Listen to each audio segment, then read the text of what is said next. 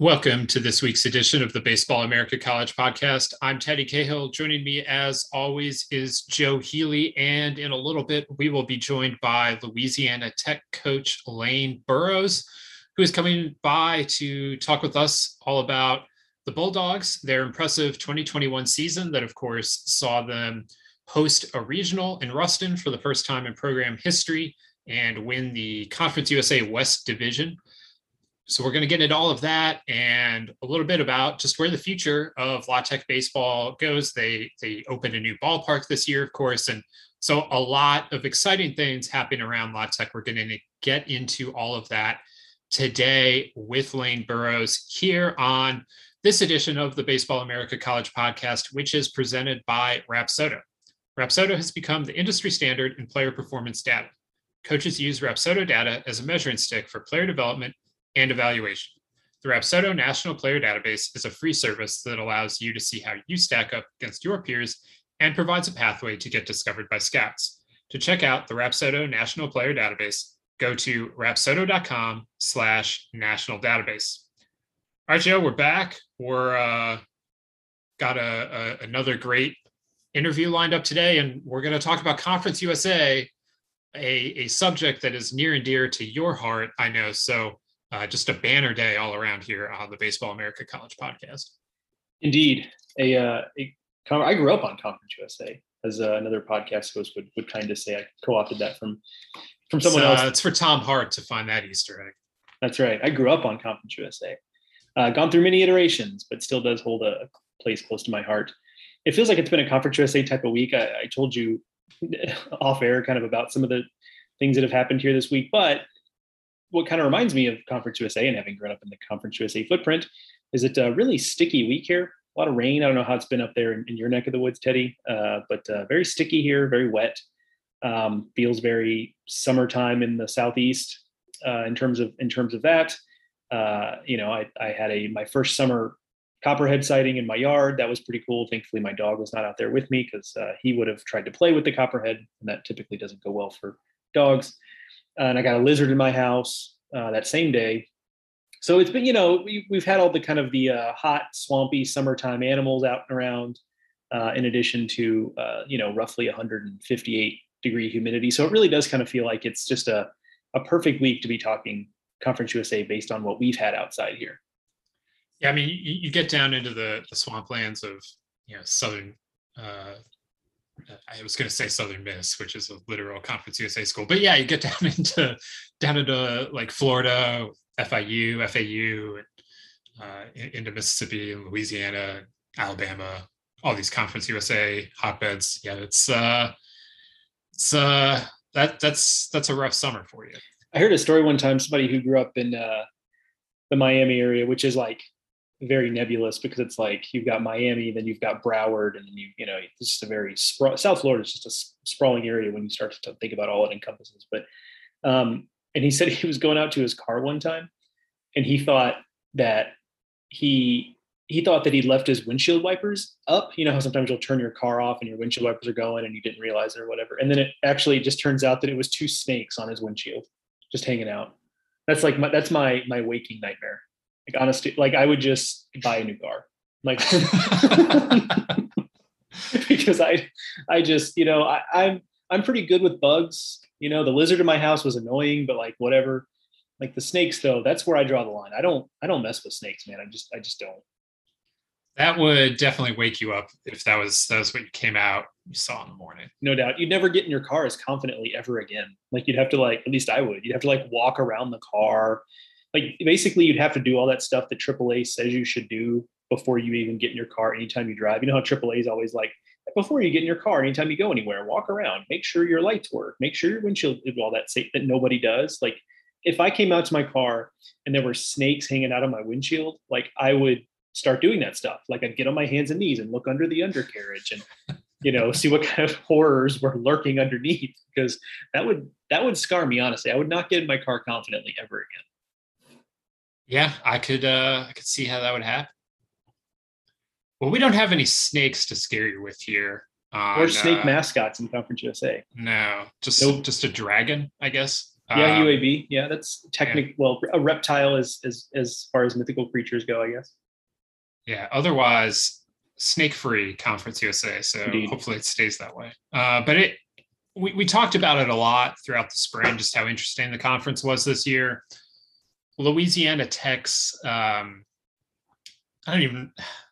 not a resurgence, just surgence. Louisiana Tech's rise this spring. A surgence, I like that. Yeah, that's got to be a word, right? The way that they've gone, and not just this year, but over the last few to several, I guess, they have what they did this spring, I guess, is kind of representative of the conference. Just what they were able to accomplish helped bring Conference USA to the forefront. They, really started off the season impressively in non-conference play. They played Arkansas. They nearly beat Arkansas on Friday night of that series. They did beat Arkansas in the series finale on Sunday.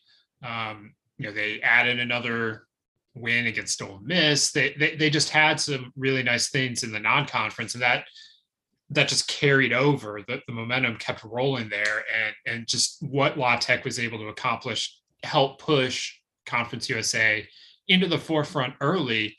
And then as ODU and Charlotte just kept winning games as the season went along, and Southern Miss, that having La Tech already having established this is a really good team in this conference, like that just helped push Conference USA further along, I feel like. And ultimately it ends with La Tech hosting a regional at the Love Shack for the first time ever. And it's also worth, we didn't really get into this with Lane, so I think it's worth touching on this now, Joe, is that a big part of the Louisiana Tech story is what they had gone through going into this year. And obviously everyone in 2020 went through the same COVID situation, really. But La Tech the year before had, and we've talked about this on the podcast, that Ruston, Louisiana was hit by a pretty significant tornado in 2019, and it came through and severely damaged the baseball and the softball stadiums, and they had to be rebuilt. And so La Tech was for a while without a home, and they had intended to play the whole 2020 season like at a series of high schools or just other college fields that they could get for a weekend or two. And then in 21, the new Love Shack opened, and it's a great stadium from what we can see on TV. It looks fantastic. And the people of Ruston really seem to embrace the team and the stadium, and everything just came together in this really impressive on the field season. And I think part of that groundswell was what was going on. Louisiana Tech had a really nice fan base to begin with, but having the new stadium to go along with that, and the reason why there was a new stadium, I think helped feed into everything that was about this Bulldogs baseball season. Yeah, I'm glad you mentioned the 2020 season and their schedule, because I'd kind of forgotten about that as I scroll through it now. That, they were going to play home games as far away as Jackson, Mississippi. They were, talk about piecing it together. We've talked about some teams that have had to do some things like that before. A lot of times it's just because you don't have like a primary facility. And of course that's the case with La Tech here, but this was like, for more tragic and more difficult reasons, as opposed to, we just don't have a good enough facility to play, all of our games there. But regardless, it was going to be a really fascinating case study, because it was basically the same team that we saw in 2021. And my goodness, if they'd have been able to pull off being a postseason team facing that kind of schedule, where their quote unquote home games were going to require bus rides longer than, or as long as some road trips, that would have been quite a thing to accomplish. And it led into this season where, frankly, it would have been hard to not be heartbroken for them if they hadn't gotten into the postseason this year in 2021, because you throw that on there, dealing with the fallout of that tornado that hit. It's a group that's been together for a long time, and as we'll talk about, I think after the interview here, is that it's actually a team that brings back more than I thought next year, because I just kind of assumed it was an old enough team that most of that team was going to move on. But that's actually not necessarily the case. But regardless, it is an older team that it's not just that they've been there a long time, it's that they've had some close calls. Like, this is a team that really for 3 or 4 years now has probably been regional quality, but the numbers just haven't always been there. And that's life when you're in a league like Conference USA. Sometimes the numbers are going to be in your favor. I'm talking about kind of opaquely talking about like RPI and such here. Those numbers are going to be in your favor some years. They were in 2021, and some years they're not. And that's been the case with La Tech in the past. So to see them get over that hump was pretty rewarding for that group, and would have been a tough thing had they not, because they were clearly plenty talented enough. And I think you nailed it right on the head, where La Tech emerged pretty quickly last season as a team that, hey, this is a team to pay attention to in CUSA. The way they played Arkansas and Ole Miss, but also, they played LSU earlier in the year. They ended up losing that game, but they played LSU pretty close right out of the chute. And of course, LSU ended up not being as good as we thought we would, but I thought they would. But a super regional team in the end. So they sent early signs that, hey, this team is going to be something to reckon with. And so once we knew that, it kind of felt like, and we know Southern Miss is always going to be of a certain caliber.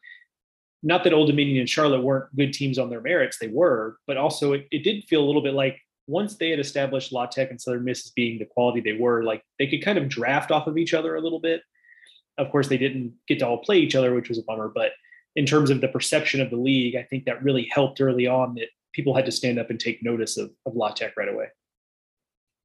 Yeah, absolutely. So a lot to get into here with Lane Burroughs. So let's do that. Let's get to our interview here with Lane Burroughs here in a second. But first, check this out. Today on the Baseball America College podcast, we're excited to be joined by Louisiana Tech coach Lane Burroughs. La Tech, of course, this season had a fantastic year, got a host spot, finished the season ranked in the top 25, won more than 40 games. All of these things, kind of first time things or first time in a really long time things for the Bulldogs. So, Coach, really excited season. Excited to talk with you about how that all came to be and where you see the program going from here. So, happy to have you here on the podcast today. Man, thank you guys for having me. I tell you what, it was a special season. A lot of people to thank, and obviously what our guys went through for 2 years, not having a home or really a ballpark to call our own, or a locker room or a players lounge or any of that stuff. And, it's well documented what they went through. And I think the best thing you can say about our program and those guys, they didn't leave. And we kind of live in an age now where guys are free to come and go and be eligible to play. And, we had a lot of things happen for team wise, but a lot of individual awards this year, and it just kind of came together. We got a brand new stadium, and we had an older ball club, and a ball club that had a lot of character and makeup, and really a great work ethic. And lo and behold, we end up winning the division and West Division of Conference USA, and like you said, get that regional host, and played extremely well. Lost to a really good ball club, NC State. And crowds were awesome, and it just kind of seemed to all come together in a year when really, quite frankly, not only did everybody need it, our school needed it, Ruston needed it, and very proud of our young men and what they were able to accomplish. And like you guys said, looking forward to getting back going this fall and building off that, and don't want to be a flash in the pan program. We want to keep this thing going and continue to build it and ultimately get to Omaha. It's been a couple months now since the season ended. Have you been able to take some time to reflect on the season itself? And if you have, what did you kind of take away from it with the benefit of a little bit of hindsight now? Yeah, that's a great question. And I've been asked that a lot. And it's, when you're in the battle and when you're playing and you're coaching and you're working hard every day, you don't really pay attention to that stuff. You're trying to get through an inning or trying to score a run or whatever, get through a ball game. You're not really taking in what's going on around you. But from the text that I've gotten from, we got a few former professional athletes that live in Ruston in the area, and some former athletes from our school that came to the regional. People came out that had never been to a ball game, and just the feedback I've gotten from them of, the most exciting live sporting event they've ever been to, things like that. You don't know if it's hyperbole, but I think the crowds were outstanding. And I think our people did a great job. Our administration, first time we've ever hosted a regional. You guys said that, and you have your concerns as a coach. You want to focus on preparing your team and playing against obviously 3 other really good ball clubs. And I thought our administration did a great job. It's not easy to host an event like that, put it on, and from volunteers in our department, other coaches, people just that work in our department, they were all over the place and volunteering their time to make sure we did it right. And, I thought Elliot Avent gave me gave us a great compliment and said it was one of the better regionals he had ever been to, best run regionals. And he shook my hand there at the end and pulled me in and said, "Hey man, you got it going on here. It's a great atmosphere." And I think it prepared them when they went and played Arkansas. Obviously they got hit pretty hard that game 1, but I thought the way they were able to bounce back, I thought we were able to prepare them for that. Quite frankly, because I thought our crowds were good and it was just an electric atmosphere. And yeah, it's you think about it, what you did, and it's just it's one of those things you don't want to think about it too long. You do want to smell the roses. You need to do that, stop and smell the roses every now and then, but it gets back on you quick. And our guys will be coming back to school here in the next couple of weeks. We're on the quarter system here, so we don't start till September, and we'll be back going. And we feel like we have another opportunity to have another good team next year. How rewarding was it? You mentioned it being a veteran team. This is a team that has had some near misses to get into the postseason. Just getting to the postseason was kind of an achievement for that unit. So how rewarding was it to get that group of guys, over that hump, not only getting them in the postseason, but hosting, just to give them that moment they've been working so hard for? It unbelievable. Guys like Parker Bates came back for that senior year. We had 6 guys, and I tell this story all the time. Look, they all graduated. They had their degrees, and Parker Bates, who played more ball games than anybody's ever played here. He broke the school games played record and a lot of other records. He had Hunter Wells. He broke the school hits record in 3 years.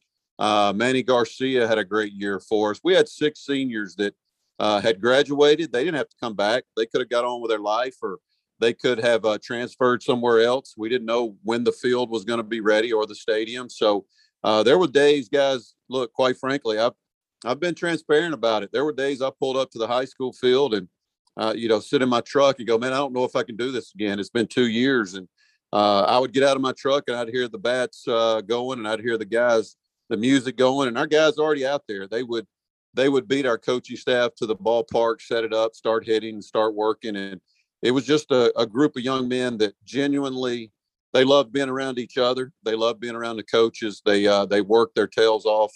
They really had no other option. We didn't have a place to hang out. So it was either stay at your apartment or your dorm or go work. And our guys went out and worked, and they would beat us to the field. And to see those guys to be able to what they endured those 2 years of not really having a home and kind of being on an island by ourselves and playing on the road, and to see them be able to celebrate in a brand new ballpark, it was very rewarding. I couldn't be more proud of those young men and all they were able to accomplish. And, we kind of pride ourselves. One thing, we play with an edge. We like to play with a chip on our shoulder, and we're blue collar. That's who we are. And, it was different this year. So we put in a bid to host a regional. And there was talk, you guys, a lot of people started predicting possibly that we could host a regional. And I thought we had a series that weekend when all the talk started. We didn't play real well. And of the 4 games, we split the 4 games with Marshall, and they were in last place. We were in first. And I thought it was the first time all year. And in a couple of years, I saw our guys play tight, kind of play timid, and it wasn't good. And we got back to who we were, though, quickly, and to see them overcome that. And, you start getting talk about hosting regionals and all that stuff, and you've never been through that. It kind of takes you aback. And it was good to see our guys grow during the season and be able to overcome that and ultimately keep playing good baseball and get that regional host. You talk about how well the regional went in terms of it getting run and the crowds and everything, but it wasn't just that. I remember tuning into the Arkansas series on Friday night and thinking, wow, what an atmosphere this one is. And then you would watch the Conference USA tournament, and that was always great atmospheres when you guys were playing at night there. What now that you've been through this ballpark for a season, what do you like about it? What kind of stands out to you about what the new Love Shack is? Everything. I know that sounds crazy, but it really is. Me and Mitch Gaspard, when they're building it, you're kind of walking through it. You're kind of holding your breath, going, "Man, I hope they do it right, and I hope they don't cut some corners." And they were up against some time constraints, and they really did. They did it right. I mean, everybody that come in here, you talk about the Arkansas weekend, and we were fortunate. We had back-to-back games on that Sunday, guys. We beat Arkansas 2-0, and Jarrett Wharf shut them out. That was their first loss. And then we had Ole Miss coming in for Tuesday, Wednesday, and we beat them 13-1 on Tuesday. So it was back-to-back SEC opponents at home. And I think that kind of got people going. We ended up not playing on that Wednesday, but we went to Tulane that weekend and swept them on the road. And that's kind of when you go, wow, we may have something here. But as far as ballpark, I think just a lot of scouts that were here and teams that came in. You got the concourse area underneath the Sky Suites and the press box. And I think that makes a huge difference when you don't have to walk behind the stadium to go to the concession stand or to the restroom. It's right there, and you don't really miss any of the action. And quite frankly, every chair back, I mean, you can go anywhere. I'm looking out my window right now in our office. It's overlooking the field, and our offices are right here down the left field line, third base line, and our indoor facility. As far as player development, we didn't have that before, so we have a really nice indoor with hitting, pitching development in there, and just again, there's not a bad seat in the house anywhere you go in this ballpark. It doesn't matter where you stand or where you sit. It's just it's a good place to watch a game, and we were able to keep it where it is, so you get the train to come by about 4 or 5 times, and just it took it to another level, and it's showing in recruiting right now. Kids are coming that's never been here, and they love it. So couldn't be more pleased with the way it ended up. And those are just a few of the things that we like about our new ballpark. It's phenomenal. Yeah, on that similar track there, folks like Teddy and I can watch it, or even if we're there in person, we see the crowds, we see the new facilities, everything's new and nice, and we can see all that stuff with just to the naked eye. But there's obviously more that benefits the program with a new facility like the one you have. So I'm curious if you could give us some insight into what are some things that maybe the average person wouldn't know about what the new facility provides that makes your lives easier, that makes your players' lives easier, that kind of allows you to succeed at a higher level than not just obviously when you guys didn't have a ballpark, but even with the older version of the Love Shack. Yeah, number one, I think you go player development right out of the gate. That's our indoor facility. That we had hitting cages that were covered before, but it wasn't closed in, it wasn't climate controlled, and now you're able to do that. You got this big, huge area that you got 4 hitting cages, or you can have a perimeter netting where we can go live in there. We can pull the nets back, and if it's raining or if it's cold or whatever, we can actually hook it up and have a sim game and go live BP in there. We have a small weight room in that same facility. It's not where we normally lift weights, but it's a smaller weight room that if a guy needs a maintenance lift or a pitcher needs to get a quick lift in. And I think our offices too, we have a big conference room now. Our offices were underneath the old stadium, kind of an old minor league feel. We were kind of in a dungeon, and we didn't have any windows. You were just kind of stuck in there, and that's fine, whatever. But now we're overlooking our field. A kid comes in, and we can sit here and watch guys practice. If we got something going on, we're with a recruit, and I think it makes a difference with all these windows are open in our conference room. And then we have a classroom setting as well. We have a big classroom that we did not have before, so we can do scouting reports in there. That's where we hold our team meetings, and obviously our locker room, players lounge, a huge upgrade from the last one. So the bullpen area is upgraded, and just it's a lot of things. And then you talk about the fan experience. We got a new student section out in right field that was a big hit with our students this year, and then obviously our student housing that you guys probably saw when we played Arkansas in left field and left center, where our students live, and they come out on the balconies and watch the game. It's just it's a unique setting, and really unlike any other I've seen in college baseball as far as this size of a school anyway. And but again, it seems like every day we see something new or think of something new that we got in the stadium. We're very fortunate, very appreciative, and very blessed to have what we got. So now looking ahead to 2022, you are part of having an older team means that a lot of those players do end up moving on. Parker Bates was drafted, Hunter Wells signed as a graduated senior, and some other guys as well. So now as you start to look at how this team's going to shape up in the following year, what are you looking to get out of fall ball, and kind of what are you anticipating with some newness around this team now? Yeah, we were very offensive last year. Obviously, you just named those two guys. You lose a Bates, you lose a Wells. You go, wow, man, that's two mainstays in the lineup that were very productive offensively throughout their career. And but we do this year. We had, in the history of our program, we had 4 All-Americans, and we had 4 guys make All-American this year. And one of those are Taylor Young. He's back, second base, and you got Jonathan Fincher, left-handed pitcher, is our Friday night guy. He's back. So. I like what we got back. Our entire rotation is back.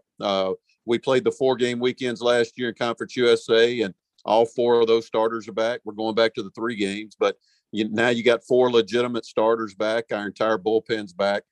We lost 2 arms that didn't factor in too much. So I like where we are on the mound. It's going to be a lot of guys that slogged a lot of stressful innings, and you go around our lineup. You got Corona back behind home plate. You got Netterville's back. He's been a 4-year starter. He was an academic All-American this year. You got Cole McConnell in left field, had a great year for us. Phil Matoya had a tremendous year and tremendous summer. And then we got Jackson Lancaster, transferred from Missouri, probably come in and battle for the center field job, take over for Parker Bates. And I like our club. I think we got a chance to be good offensively again, but I think if you look at it on paper, probably losing those 2 guys, that's a hit. There's no doubt. But I think from a pitching standpoint and defending the field, I love what we got coming back. And those guys nothing's going to speed them up. We got some positions to be won, shortstop being one of them, third base. But besides that, first base as well. We feel good about the competition, and some guys pushing some guys, and can't wait to get going in the fall. Cause again, these guys are hungry and they got a taste of it. And I think one of the things, if there is any good thing about losing a regional, especially as a host, you get to see the other team celebrate on your field, and they earned it. NC State was really good, and so much respect for them, and they won it fair and square. I'm telling you, they took it to us, and I think it was good for our team, and that's how you grow as a program. And I know just a lot of our guys stayed here this summer, and they're out here working every day. I see them, and coming by the office, they can't wait to get going. You mentioned growing as a program there, and it's a good segue. You recently signed a contract extension that takes you through 2026. What are you looking at now as kind of the next steps in the program to grow it where you'd like to grow it over those next 5 years? Yeah, obviously, again, I said at the beginning, we don't want to be a flash in the pan. And I think my last press conference after we lost out in the regional, I'm not trying to sound cocky, but we're not going anywhere. We're not here to just win and get out of here. Look, I love it here. I love Ruston. I love Louisiana Tech. My 2 daughters, my 2 oldest kids are in school here. They're students at Louisiana Tech. I have a younger son that's still in just starting high school, but it's a great place to live. It's obviously we got the facility now that, in my opinion, is the best in our league. It isn't even close. So recruiting has went to another level. When you're on TV and you're hosting regionals, you got a brand new facility. You should be recruiting at a high level, and it's taken a jump. But yeah, what are we trying to do? It's obvious. We want to host regionals again. We want to win our league. That's number one, win your league. And we made it to the championship game of the conference tournament, did not win it. Old Dominion ended up winning that, and another very good team. But win our tournaments, another thing we want to do. It's never been done here, and continue going to regionals and hosting them year in and year out, and ultimately get into a super. And when you get to that, it's 2 out of 3. And like everybody, get to Omaha and continue building this thing. And it's a process. You just keep going. You fight every day. You battle every day. And it's off the field recruiting. It's on the field working. And I love the culture we've created here. And I love our coaching staff and the guys we got working. And it's a good time to be a Bulldog. I know a lot of people say that kind of stuff, but it really is. It's we got the support of our community, our fans, our stakeholders, our alumni. And we got the support of our administration. And I think they see that, hey, you can build a winner there in baseball, and not only a winner, people will come out and they'll see it. And when you get on TV and you get that exposure, it just continues to take your program to another level. And we're not taking a step back. We're going to keep moving forward and do whatever we got to do to get to Omaha. Your success was a part of a big year at large for Conference USA. You were a 1 seed. Old Dominion was a 1 seed. Charlotte had a really impressive year. Southern Miss continued to do what they've done for so long down there in Hattiesburg. Where do you see the conference now? It 4 bids was a lot for the league. Is that something that you guys feel like you can continue doing going forward? And how do you, as a conference, try and capture this momentum and move forward as a conference? Yeah, great point. Great question. I think we can. The league was really good this year. Obviously, I was at Southern Miss in the late '90s, the early 2000s, and the old Conference USA. It's always been a good baseball league, and I know it's changed, and some teams, programs have come and gone. But look, we didn't play Charlotte, and obviously they won the league and won the East, and we played Old Dominion in a 2-game set that was non-conference right before the tournament. They came down here and we got in 2 really good games with them. They beat us in both of them, beat us in the championship, and one of the top 2 or 3 teams we played all year. And we had to play Southern Miss 8 times, and I take 8 times in the regular season. We played them 3 in the tournament. We ended up playing them 11 times, and we're able to win 7 of those games against a team that I have so much respect for, and it's kind of ran our league, to be quite honest with you. And I think 4 or 5 of those games were walk-offs, just really close games. And our league is really good. And I think one thing you can do is continue to schedule great opponents. And we hosted a regional because we played Arkansas at home, and we won one of those games. We played Ole Miss here. We won one of those, won that game. You go down to Tulane and you sweep them on the road, and you beat a good Southern Miss team on the road 3 out of 4. That's why you end up hosting. That matters. And I think it's something we, as a league, you got to do. We talk about it in our coaches' meetings. You got to schedule. You don't want to beat your guys down, but you got to schedule good opponents, even if you have to go on the road. And our league's good enough. We got good enough coaches and players, and just keep going forward. And that's where we need to be. I know this year was a little different with the COVID stuff and limited schedules in some of the leagues around the country, but there's no reason we can't build off this. Continue to get 3 and 4 teams every year. I just feel like that's where we are. I've said it over and over. I tell everybody Conference USA baseball is underrated, and there's so many good players and coaches. And again, I think it's a great point. Continue to build off this, but you got to schedule and you got to win some of those games and continue to recruit at a high level. Speaking of recent news, we talked about your contract extension. Also news out of the program, Mitch Gaspard elevated to associate head coach. Some folks maybe didn't realize he was on staff, a guy who was a head coach at Alabama for a long time, had a lot of success there.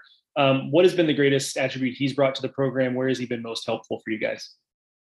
Well, I can tell you this, he's been very helpful to me. I've respected Mitch for years and years. And he's one of those guys when I offered him the job here and he took it, I said, he's one of those guys as I was coming up as a coach. Mitch is he's about 8 years older than me. I remind him of that. But look, he was one of those guys when him and Todd Butler had it going down there at Alabama, man. I wanted to be like those guys. They were winning and they were out recruiting and getting after it. And you kind of watched them and modeled yourself after them. And I've just always been a huge Mitch Gaspard fan, and not only as a coach, but as a human being, just a great man, great husband, great father. And I tell you what, he's been good for me. We kind of have 2 different mentalities. I'm a little more high strung sometimes, and Mitch is a little more laid back, even keeled. And he's been good for me. He's been good for our team. And offensively, I think the proof's in the pudding, man. What he's done with our hitters the last 2 years, look at it. That's all you got to do. And he's taking guys like Parker Bates, who are really good hitters and really good players, but kind of maybe missing a little in the mentality and approach at the plate. And he's brought that. I give him all the credit in the world for that. And to have a guy like that to be able to lean on in the dugout. And, I run the offense and I coach third and everything. I like doing that. But between innings or during pitching changes, to have a guy like Mitch Gaspard to, hey, come here, what are you thinking right here? And we may not always agree, but it's good to have a guy with that many games under his belt that has coached at the highest level in college baseball. And he has added so much value to me personally as a coach, as a human being. But look, to our team, I give him a lot of credit. There's no doubt about it. And we're fortunate to have him, and there were some teams that came after him this year, and he could have gotten a couple of those jobs. And he's loyal here to us, and obviously a no-brainer to elevate him to associate head coach. And again, just excited about sharing the dugout with him for years to come. All right, we got one more question here. We ask this of all of our guests on the Baseball America College podcast. It's a simple question, but it might take a little bit of thought here. So the question is, what is your favorite sandwich? This can be a sandwich you make, a sandwich you get from a restaurant. Just what is your favorite sandwich, Lane Burroughs? Oh, well, listen now. If you know me at all, and people who know me well, you can put a steak in front of me, or you can put a sandwich. I'm going to eat the sandwich. I am a sandwich guy. That's just how I grew up. And, any club sandwich, I'm a big fan of, but this is going to sound really elementary and really childish. But I'm sorry. My favorite sandwich, and I've probably eaten 10,000 of them, is a peanut butter and jelly. I'm sorry. I had to go there. It's very simple. Very immature. I understand that. But to this day, I will probably eat 10 peanut butter and jelly sandwiches over a course of a week in a normal week for me. So I love the club sandwiches, anything with a ham, turkey, and bacon on it. I'm all about, and cheese. But if you told me I had to choose, I only had one sandwich, I was on an island, 100% give me some peanut butter and jelly and some bread, and I'm good to go. I mean, there's a reason that sandwich has lasted as long as it has, right? I mean, there's no doubt, and I kind of feel childish even answering that, but I gotta be truthful with you. And if my wife or my kids heard me say something else, they would be all over me. So yeah, no doubt, it stood the test of time. There's no doubt about it. What is just quickly for our listeners, someone who has consumed as many of those sandwiches as you probably have a very specific peanut butter to jelly ratio. Would you mind sharing what that ratio is?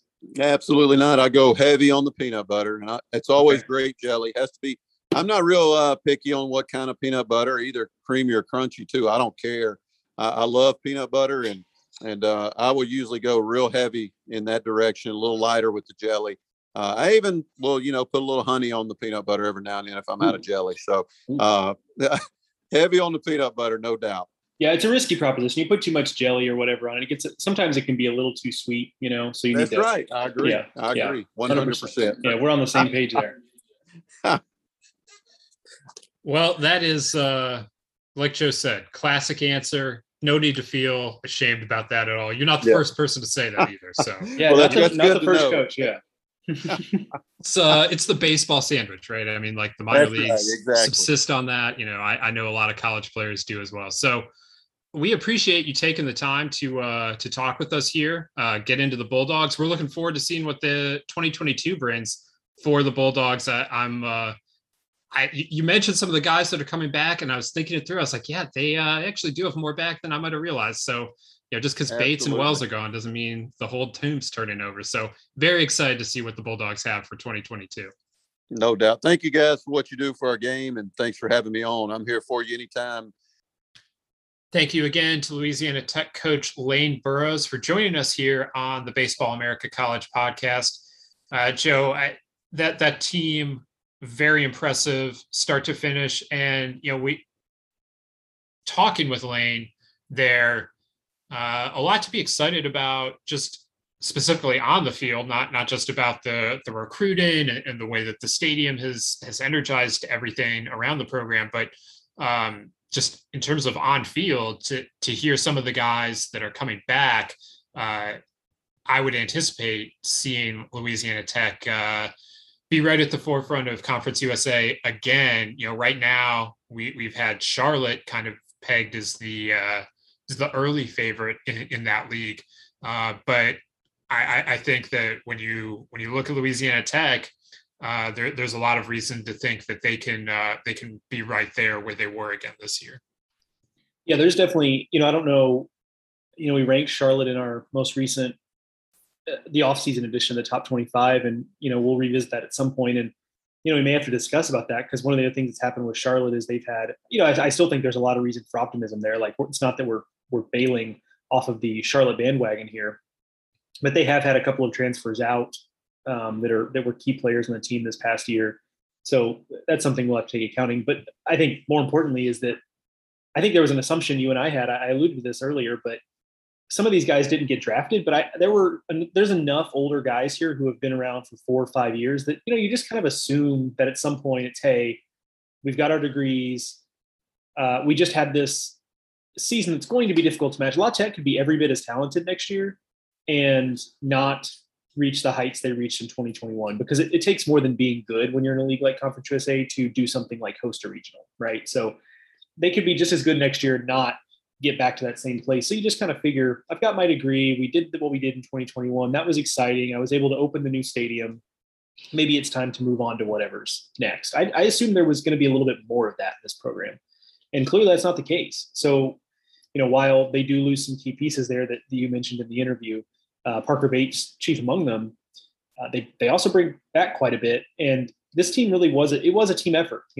Coaches will say that, but I think in this case, it really rings true, because this was a team this wasn't even like South Alabama, where it was like Ethan Wilson is in the center of everything that they're doing offensively, to the point where he was getting pitched around a ton, but it basically gave them a guaranteed runner on base every time through the lineup. And La Tech really wasn't that. They didn't have any. Parker Bates was a solid prospect, but they didn't really have a guy who scouts are salivating over. This is just a really good team that's built in a complete way. They get it done on the mound without a ton of like big time stuff. They've got a lot of players offensively who do a lot of things well. Not a lot of guys who really have one or two standout tools, but they're going to be a force to be reckoned with again next year. I mean, I think, we're probably penciling CUSA in to have another year where they have, I don't think we'll predict 4 again. That we'll talk about why that seems unlikely, but with La Tech doing what they're doing, Charlotte doing what they're doing, and then betting on Southern Miss, like, I think things are trending in a good direction for the league, and La Tech bringing back what they do is a huge part of it. Yeah, absolutely. I mean, we've talked about the atmosphere that they created there before. I definitely know we talked about that coming out of conference tournaments, how much I liked watching them play Southern Miss. In the Conference USA tournament, those games were electric. And I just have to believe that everything that they were able to build this year, that has to matter for something going forward, whether that's belief among the team or buy-in from the community, or something you can show recruits like, hey, look at this video of all of our fans here, or like, look at the pictures of this place being packed. Like, don't you want to be a part of that? I mean, everything that they were, it was just a perfect complication of events that brought all of that together. They happened to be hosting Conference USA tournament this year. They happened to be able to bring in Arkansas and Ole Miss because it was the first year in a new stadium. They also happened to have this incredibly old, incredibly talented team that was ready to take advantage of all of those opportunities. And I mean, I just have to believe that sets them up in the future to continue taking advantage and somehow turn this into a bit of a virtuous cycle. For sure. And, you start to think about things like they get to a regional in 2022, big if, they have to do it. But if they can pull that off, like, it really does start to compound. It's, the old compounding interest theory where, now you've got kids who, I mean, let's be honest, like, you and I have an appreciation for the history and the length here, but if you're a kid who's just starting the recruiting process, well, all you've ever known is Louisiana Tech getting into regionals and challenging for regionals. And you look at the facilities, and if you're a kid who's just entering the recruiting process, like, that stuff's pretty impressive. And sure, SEC programs come calling, like, that's going to be tough, but like, all of that can really be a game changer for La Tech. There's really nothing holding them back from getting a level of player that they probably weren't really even getting in the discussion with 5 years ago, even for as much success as they were starting to have, say, 5 years ago. He called it the best facility in the conference, and I think that's right now. I mean, there are some other good ones, Southern Miss, Rice, but it's hard to imagine one being better than what La Tech has now. And certainly their position to announce themselves as the most consistent team in the conference, or at least in the discussion with what they do next year. And as we start to talk about what's next on a conference level, like, that's a huge deal, because having teams you can count on that, hey, no matter what attrition they have, no matter what else is kind of going on around the conference, around the region, we know we can bank on this team and that team really being in the discussion to be in the postseason year after year, as opposed to this team made regionals last year, so we kind of know they're on like a cycle. They're going to cycle down next year. Call me in 3 years and let's talk about what they are. Having more teams that are in the former camp, which right now for Conference USA has been Southern Miss and to like some degree FAU. Having another team that's in that camp is huge. If this really wants to be a conference that is a 3 and 4 bids if things go right type of conference as opposed to 2. Yeah, I mean, we can kind of transition here into some larger Conference USA talk. I mean, we talked on the interview about getting 4 teams in the tournament and what that means. You mentioned FAU, and that reminds me that FAU wasn't that far off of the bubble discussion. A couple different games either during the season or they play slightly further into the conference tournament, and the Owls are right there. And then you're talking about 5 teams. And, that maybe it would have been a stretch, because you're asking a lot of FAU to not just be on the bubble but get in, but still that they weren't too terribly far off.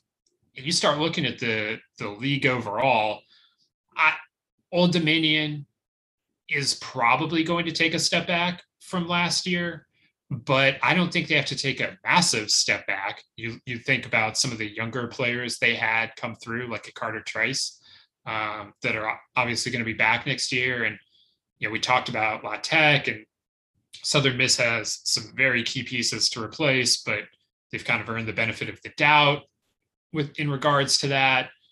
We feel good about Charlotte, always feel pretty good about FAU at a baseline. I mean, there's a lot to be said. And I got very excited about UTSA at times last year. And I think that they're moving in a very positive direction. So, I mean, I think the league can be really good again next year. Like you said, I don't know that we'll, in a preseason field of 64, put 4 Conference USA teams in. Just the number of times that has happened in the history of the league this century is very minimal. But, I mean, it wouldn't surprise me to look up and that happened on Selection Monday. Yeah, no doubt. I mean, it is a conference you get the feeling is trending in the right direction, which I think is not something we would have necessarily predicted several years ago, because even a year ago, I don't think we would have said that. No, you're right. You're right. So much of the conference has been tied up in, well, okay, like, Rice isn't what they used to be. And that used to be the tent pole, where it was like, Rice competing on a national level, early on in this iteration of CUSA, it was Rice competing at a potentially national title level. And then you kind of fill around them with a Southern Miss, who is kind of in that next level. And then from there it filters down. And when you remove Rice from that conversation, you start to like really question, okay, what is the high end here?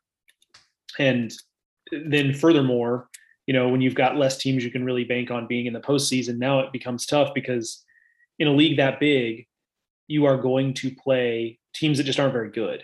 And that was, again, in the case in 2021. One thing that I've been fascinated by is that everything really, and this is not to take anything away from the 4 teams, because it needs to be said, the 4 teams that got into regionals, like, they all soared into regionals. There were no close shaves there. Those 4 teams were closer, all closer to hosting than they were to being on the bubble. So, they were sailing in. It's part of the reason why FAU almost kind of snuck in there. But I think it should be said that the events of 2021 just went exactly to script for CUSA to pull off what they did, where you had 4 teams that were all really ready to compete for regionals.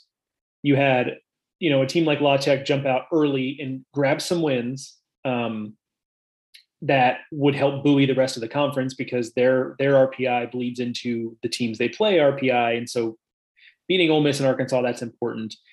Charlotte, had like ECU on the schedule. That was important, so there were other wins in there, but so they had those 4 teams. And then you really had a pretty defined, with the exception of a couple of teams, most notably FAU, UTSA, you really had a pretty clearly defined upper class and lower class in this conference. So it wasn't just that those 4 teams were good. It's that they really weren't, for the most part, getting picked off by teams at the bottom half of the conference. And so they were all really kind of able to run up the score record-wise in conference play. And so I think that was important too. So you might look at it and say, well, what does this conference need to do to continue this momentum? And one of the things is, okay, getting La Tech to be a year after year regional contender in the same way that Southern Miss is right now. I think that's valid. I think that is a thing. I think the next thing most people might say is, well, we need some of these teams kind of at the bottom to be a little more competitive, to where you don't have as many, RPI anchors in the conference. And I'm not sure that's right, because yes, that is true. You'd have fewer RPI anchors, but what you'd also have is teams getting pulled down to the middle a little bit. And if there were a couple of these teams, some of these RPIs in the conference weren't so good that they could have afforded 2 more series losses, for example.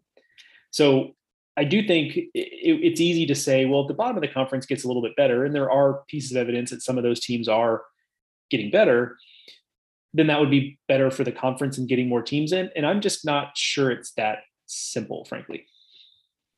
Yeah, I mean, it's a good point. The RPI situation in 21 was obviously so different from what we're used to that I don't want to draw massive conclusions from this. Like, La Tech and USM played 11 times. 3 of those were in the tournament, but they played 11 times. That's not happening again. So, I mean, they might not even play 4 times next year, right? So weird things happen to help them draft off of each other in terms of RPI, to use one of Joe's favorite terms. But that also potentially mitigated some of the bottom run teams. Whereas if, you have USM and La Tech, instead of playing 11 times, only playing 3 or 4 times, then, you need the help from somewhere else to goose your RPI. And, yes, some of that has to come from what you do in the non-conference. And Louisiana Tech did a great job of that. And Southern Miss did a pretty good job of that. But look at Charlotte, and they didn't do such a good job of that. So, you would, in a more normal year, Charlotte maybe would have really benefited from RPI help coming not in the form of playing 8 games against ODU, but playing 3 games against ODU and then some other teams on their schedule within the conference being a little bit better. So, I think it would help some, it would hurt some. Ultimately, for me, taking the next step for the league is to find a team that is capable of winning a super regional, and not just capable or going to a super regional, getting to Omaha, whatever. They need to find their ECU, to me. That should be what they're looking for next. And that doesn't mean that there can only be one of them or that it has to consistently be the same team. But if they can have that kind of team every year, I think that would go a long way to really helping establish what the high end of the conference could be. I think it's a good point. That was kind of one of the, if we're going to call a spade here, that was one of the disappointments of the season that was, is that, Conference USA had 2 teams that were 1 seeds, with Old Dominion being a traveling one at South Carolina, and neither of them ended up winning that regional, when statistics show, and we haven't had a lot of traveling 1s lately. So that data is outdated and, hard to read anyway, but hard to get. Even so, it wasn't South Carolina that won the regional. Correct. Yes. But the data shows that 1 seeds overwhelmingly win their regionals. And so they had 2 cracks at it and didn't get either. And so that's disappointing. And I'm not sure who the betting favorite would be, frankly. Because you bring up a good point. That's kind of the next step for this conference. And Southern Miss is the default, because you just know they're getting there. They've been to Omaha before. All of that is getting further and further in the rearview mirror. 2009. So they've done it. So it's okay, proof of concept is there. They have a lot going for them. There's a lot of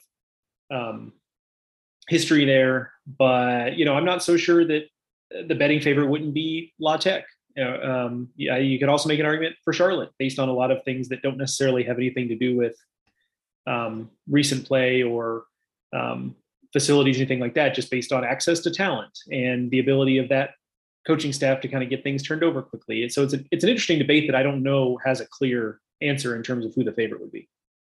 Yeah, and I don't think it has to be a one team situation. You think about the Missouri Valley operating at its peak. It had both DBU and Missouri State capable of doing it, and Missouri State was in this like every other year cycle for a little bit. That was nice, and in other years, DBU kind of carried the flag. It doesn't have to be one; it can be multiple. But to me, having a team that is consistently thought of that way, a team that we're not just ranking the Conference USA favorite 21, 24, or whatever. Like I've done that to Southern Miss a lot over the last 5-6 years. But a team that you look at and you're like, yeah, whoever the favorite in this league is right now, like they're somewhere in a hosting position coming into the year. That's the expectation. To me, that's where growth it comes from in the conference. And if that comes at, with a Middle Tennessee State rising up, a UAB rising up and improving themselves, or if that just comes from, La Tech or Southern Miss or Charlotte and ODU or whoever running away from the field. I think either one is fine. I don't know that there's a certain path to that.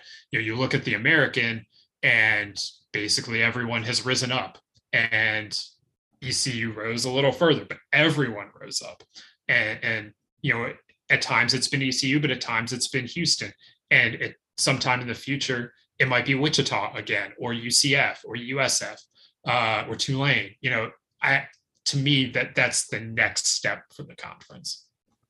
Pound for pound, that's an important distinction to make, because CUSA is a big conference in terms of number of teams, in terms of how spread out they are. Although it could be worse because UTEP does not play baseball. So, the El Paso trips are not in the mix here. Although for, a team like Old Dominion, the trip to UTSA is probably not much, although it's a little bit shorter, but still, that's not the easiest trip to make in terms of distance. So there is that. But I say pound for pound because just the size of the conference, and not all are going to be of equal size here. Is there a conference that stands out to you as being in a better position for that to kind of be the thing? Because I think there's a few candidates here, and again, getting 4 teams in isn't realistic for some conferences that are smaller. But in terms of just like the high end being what you want it to be, like I would not have picked CUSA to be in the best position for this a year ago, but now I probably would based on the results they have. But I'm curious who you else think is in kind of that discussion. I have a couple of thoughts, but I think it's a very real debate to have. So you're talking about a conference outside the major. Yeah, not the American. Yeah, right. Which for baseball purposes we'll define as the Power 5 plus the American plus the Big West, because I don't feel like discussing the Big West again. Yeah. Right. So those 7 conferences out, like who is positioned to kind of join that club or just at least do what Conference USA has done here and really elevate in some way? That's what we're talking about, right? Yeah. Yeah. It's a pretty vague discussion, like vague definition, but I think we know what we mean. I think we'll know when we say it. I mean, like for a long time, and we've probably had this discussion on the podcast, I have in some ways been waiting for the Sun Belt to do what Conference USA just did. The fact that they haven't done it yet is stunning and also probably revealing. I just don't know that they're anywhere close to being ready to do it. So my eye then goes out west to the West Coast Conference, which for them, 4 teams is probably too many to expect. There are 10 teams in that league versus 12 in Conference USA, and they have no history of doing that kind of thing. But if they got 3 teams in, I think that would be kind of similar. And you saw Gonzaga push into a position where they were being considered to host, and Gonzaga at their high end pretty consistently has that ability. If they hit on a year where they get the RPI help that they got this year by going out and beating TCU on the road, a couple times, doing stuff like that, they can be in that position. We've seen Pepperdine have impressive seasons recently. We know what they're capable of. We know what San Diego is capable of, although obviously now under new leadership. Constantly you look up in the West Coast Conference and you see premium prospects all over the place, not just at the places you would expect, but San Francisco has an arm that's like up to 95, and so does Loyola Marymount, and there are a couple hitters scattered throughout the league. Like, of course, all of that, yeah. And BYU has been impressive lately. So I just feel like the WCC is kind of ready for something like that to happen. They're just looking for someone to take the lead, whether that's a Pepperdine or Gonzaga, BYU, whoever it is. They need someone to kind of take maybe the first step for them. Yeah, I'm not saying that this would be correct to say, but you know how West Coast coaches and keen observers of the West Coast will vouch for the West Coast by saying it's such an insular region in terms of scheduling, in terms of the players and the recruiting, that in the Big West ends up being hurt. It always ends up being, or the Pac-10 doesn't get Pac-10. Wow, Pac-12 doesn't end up getting the respect it deserves. Like, I feel like maybe some of that energy, and again, I'm not saying I'd advocate for this, but some of that energy probably needs to be put towards advocating for the WCC, because I'm with you. Like, the players are good out here. Like, I've done the WCC preview the last couple of years, and like, I end up, by the time I'm done, talking myself into like 6 teams every year and having a lot of trouble ranking them in the pecking order because of that. And it just, and every year we look up and there's like multiple teams kind of in the mix. Last year wasn't a great example because Gonzaga and San Diego were so clearly the 2 best teams, but, and yet it just doesn't pop. It doesn't pop like one or two. I'm not sure why, but like, so some of that energy that people say, the Big West gets short shrift, like maybe some of that energy should be spent on advocating for the WCC, because I'm with you there on that one. But one of the other avatars here for this type of conference, I think, is the Missouri Valley. They're in a different place than Conference USA is, in that they have a very clear team that's like, okay, this is the team that we're waiting to do this, and that's Dallas Baptist. They've been to a super regional twice now. They won a game in a super regional this last time, which is one step closer than they've been before. They're in regionals every year. They have the most talent in the conference every year. And so they're set up different than CUSA, where they're not going to probably get as many cracks at it. I think so 2 things are also true here that feel like they might kind of counteract each other, but I think I can thread this needle here, where at one time, I'm pretty optimistic about the direction of a lot of this conference. When you look at Indiana State has now pretty much established itself as a consistent team that's going to finish top half in the conference. And by finishing top half in the conference, you're going to at least be in striking distance of the postseason. SIU just had its best season in like 40 years, and they won 40 games. I like generally the trajectory of Illinois State. They got snake bitten a little bit this last year. Missouri State has shown high-end ability in the past. We talked about that. So there's a lot to like in that conference. I like the overall trajectory of it. I just don't know that I'm super confident in anyone else other than DBU from that conference, barring like weird things happen in the postseason, right? A host goes 0-2 and suddenly the regional is wide open. Like, that can happen to anybody. But in terms of a team that actually establishes itself as a Omaha quality team or a super regional quality team, I'm not really sure where I would go there. The safe bet is probably Indiana State, just given the consistency, but there's just not an obvious second team here that I really feel convicted is that type of team. And so, you could argue the Valley's in a better place than many of these conferences, maybe even Conference USA, because I think Dallas Baptist's floor is on par with the floor of whatever team you want to pick out of Conference USA in terms of what they can accomplish. But they've gotten a lot closer as of late than just about any team in Conference USA. And so therefore you could make that argument that they're ahead, but teams 2 through 5 in Conference USA are, I think, in better shape than team number 2 in the Missouri Valley in that regard. Yeah, the Valley obviously has a size problem, but you look at where some of those, the trajectory of some of those programs, like you mentioned, it's it's impressive. I think that, they've also been very adept at scheduling and finding ways to schedule well and aggressively that have really helped the whole of the conference. They are consistently, one of the higher rated RPI conferences. They're always in the top 10. They're always in the mix, and having that kind of thing means that at any time you're like one team having a surprise season away from a breakout, like 3-4 bid season. And that's a good spot to be in if you're trying to become a conference that is more, reliably in the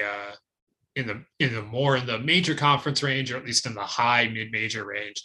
And again, I would say, like we talked about with Conference USA, with the MVC, the thing here is finding someone to push through to super regionals more consistently. Missouri State has done it recently.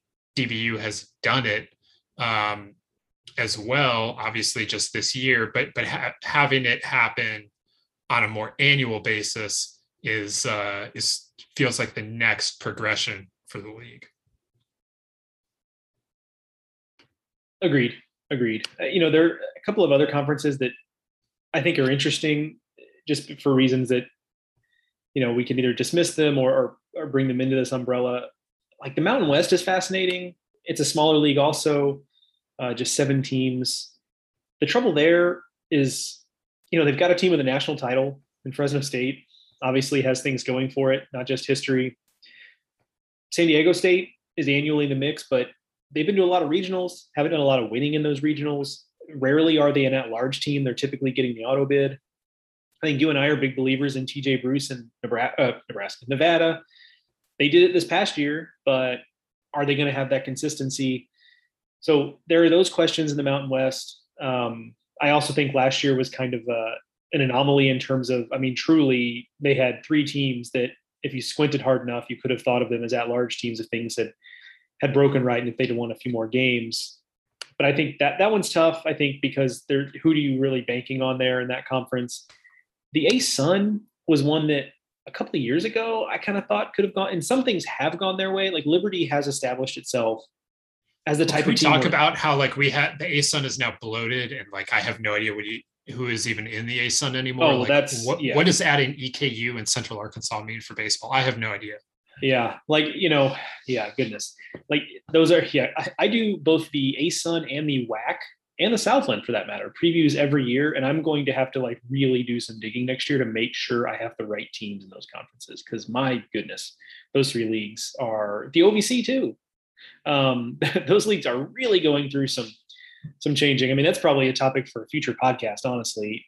Like, although it'd be funny, like literally the entire podcast is us just reading off the membership of every league in the country, but just talking about the bottom up realignment here, that we've seen and kind of what the end game is here. Because the end game is not baseball, obviously, but I do think the end game is instructive of what these leagues want to be, and that can affect baseball sometimes. But the A-Suns, and you're right. It's gotten. In theory, you're looking at Stetson, which made it to a super in 2019, and has a lot of reasons why you would think that the program is in solid ground.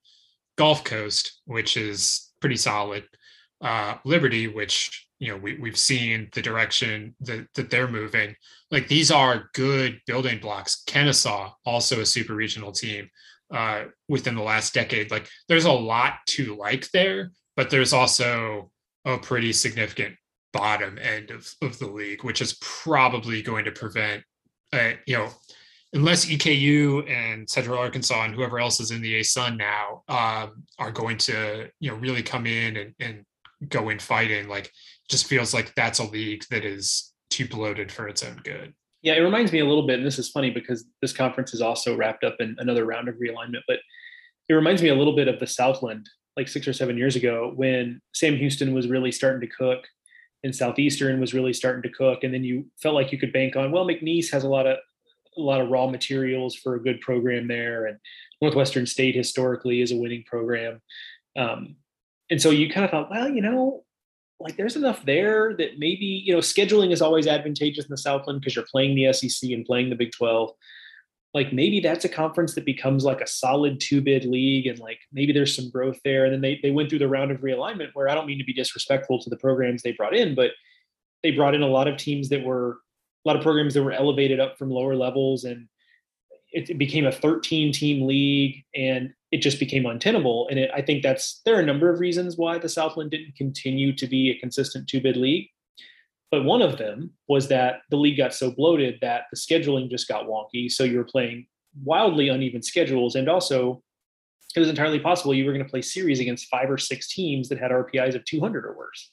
And that's just always going to make it hard. And I think the ASUN is kind of in the exact same position, even though you list off those teams, and they've got a team in Liberty who I think, I think sometimes we underrate how much they have going for them when you talk about the facilities and the momentum they have in that program. So I think the ASUN is kind of in a similar spot to where the Southland was not that long ago. Yeah, that's an interesting one to watch. I feel like that's a little bit of your hipster pick.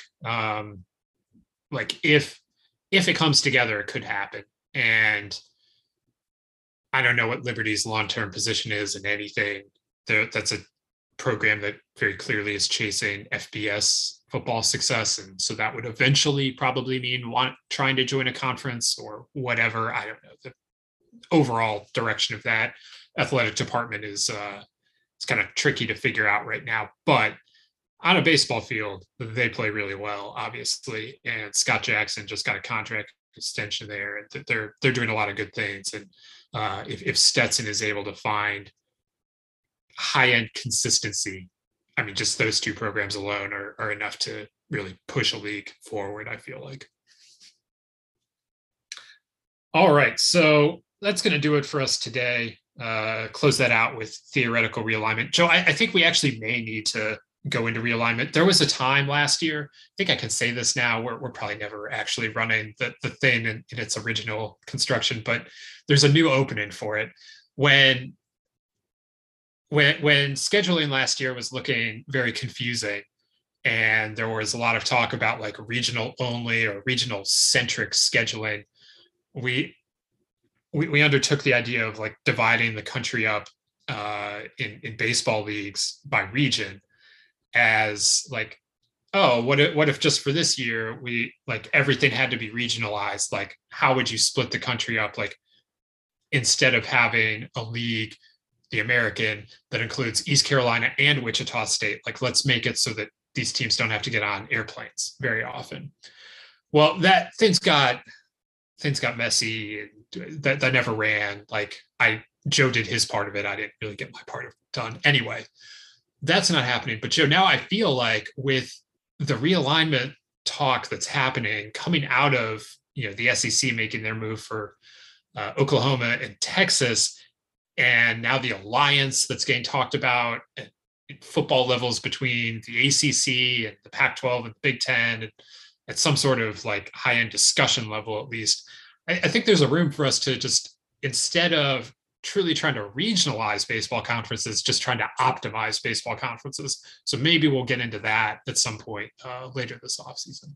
Yeah, I mean, I think it's a worthwhile topic. I mean, if nothing else, just to kind of give people an indication of like where things actually stand and where conference realignment has hurt baseball and where conference realignment has helped baseball. Because for the most part, the results from a baseball standpoint are accidental and incidental. Conference realignment is not really happening for baseball reasons, and any positive reactions of that have just kind of been happy accidents, really. So yeah, I think that there is an opportunity to kind of present that, because it goes way beyond just Texas and Oklahoma in terms of the way the sands are shifting right now. Yeah, and like we mentioned with the ASUN, there's a lot happening at the lower levels too. Like, this is not just a high level Power 5 realignment. There's a lot happening. There's a lot that's going to continue to happen. So maybe we'll dive into that at some point here in the off season.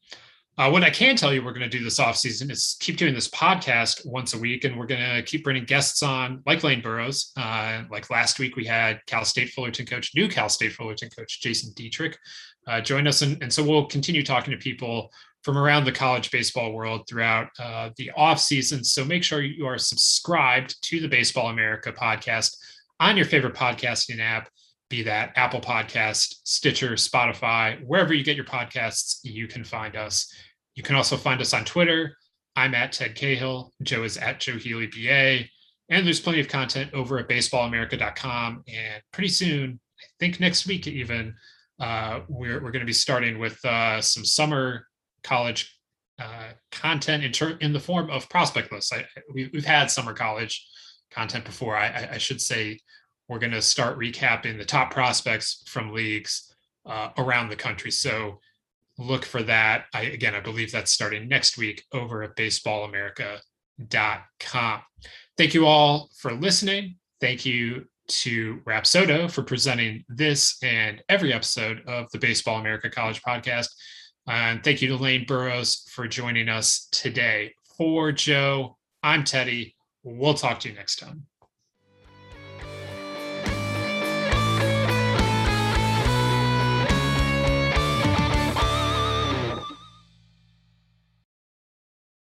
At Parker, our purpose is simple. We want to make the world a better place by working more efficiently, by using more sustainable practices, by developing better technologies. We keep moving forward. With each new idea, innovation, and partnership, we're one step closer to fulfilling our purpose every single day. To find out more, visit parker.com/purpose. Parker, engineering your success. What's so special about Hero Bread's soft, fluffy, and delicious breads, buns, and tortillas? These ultra-low net-carb baked goods contain zero sugar, fewer calories, and more protein than the leading brands, and are high in fiber to support gut health. Shop now at hero.co.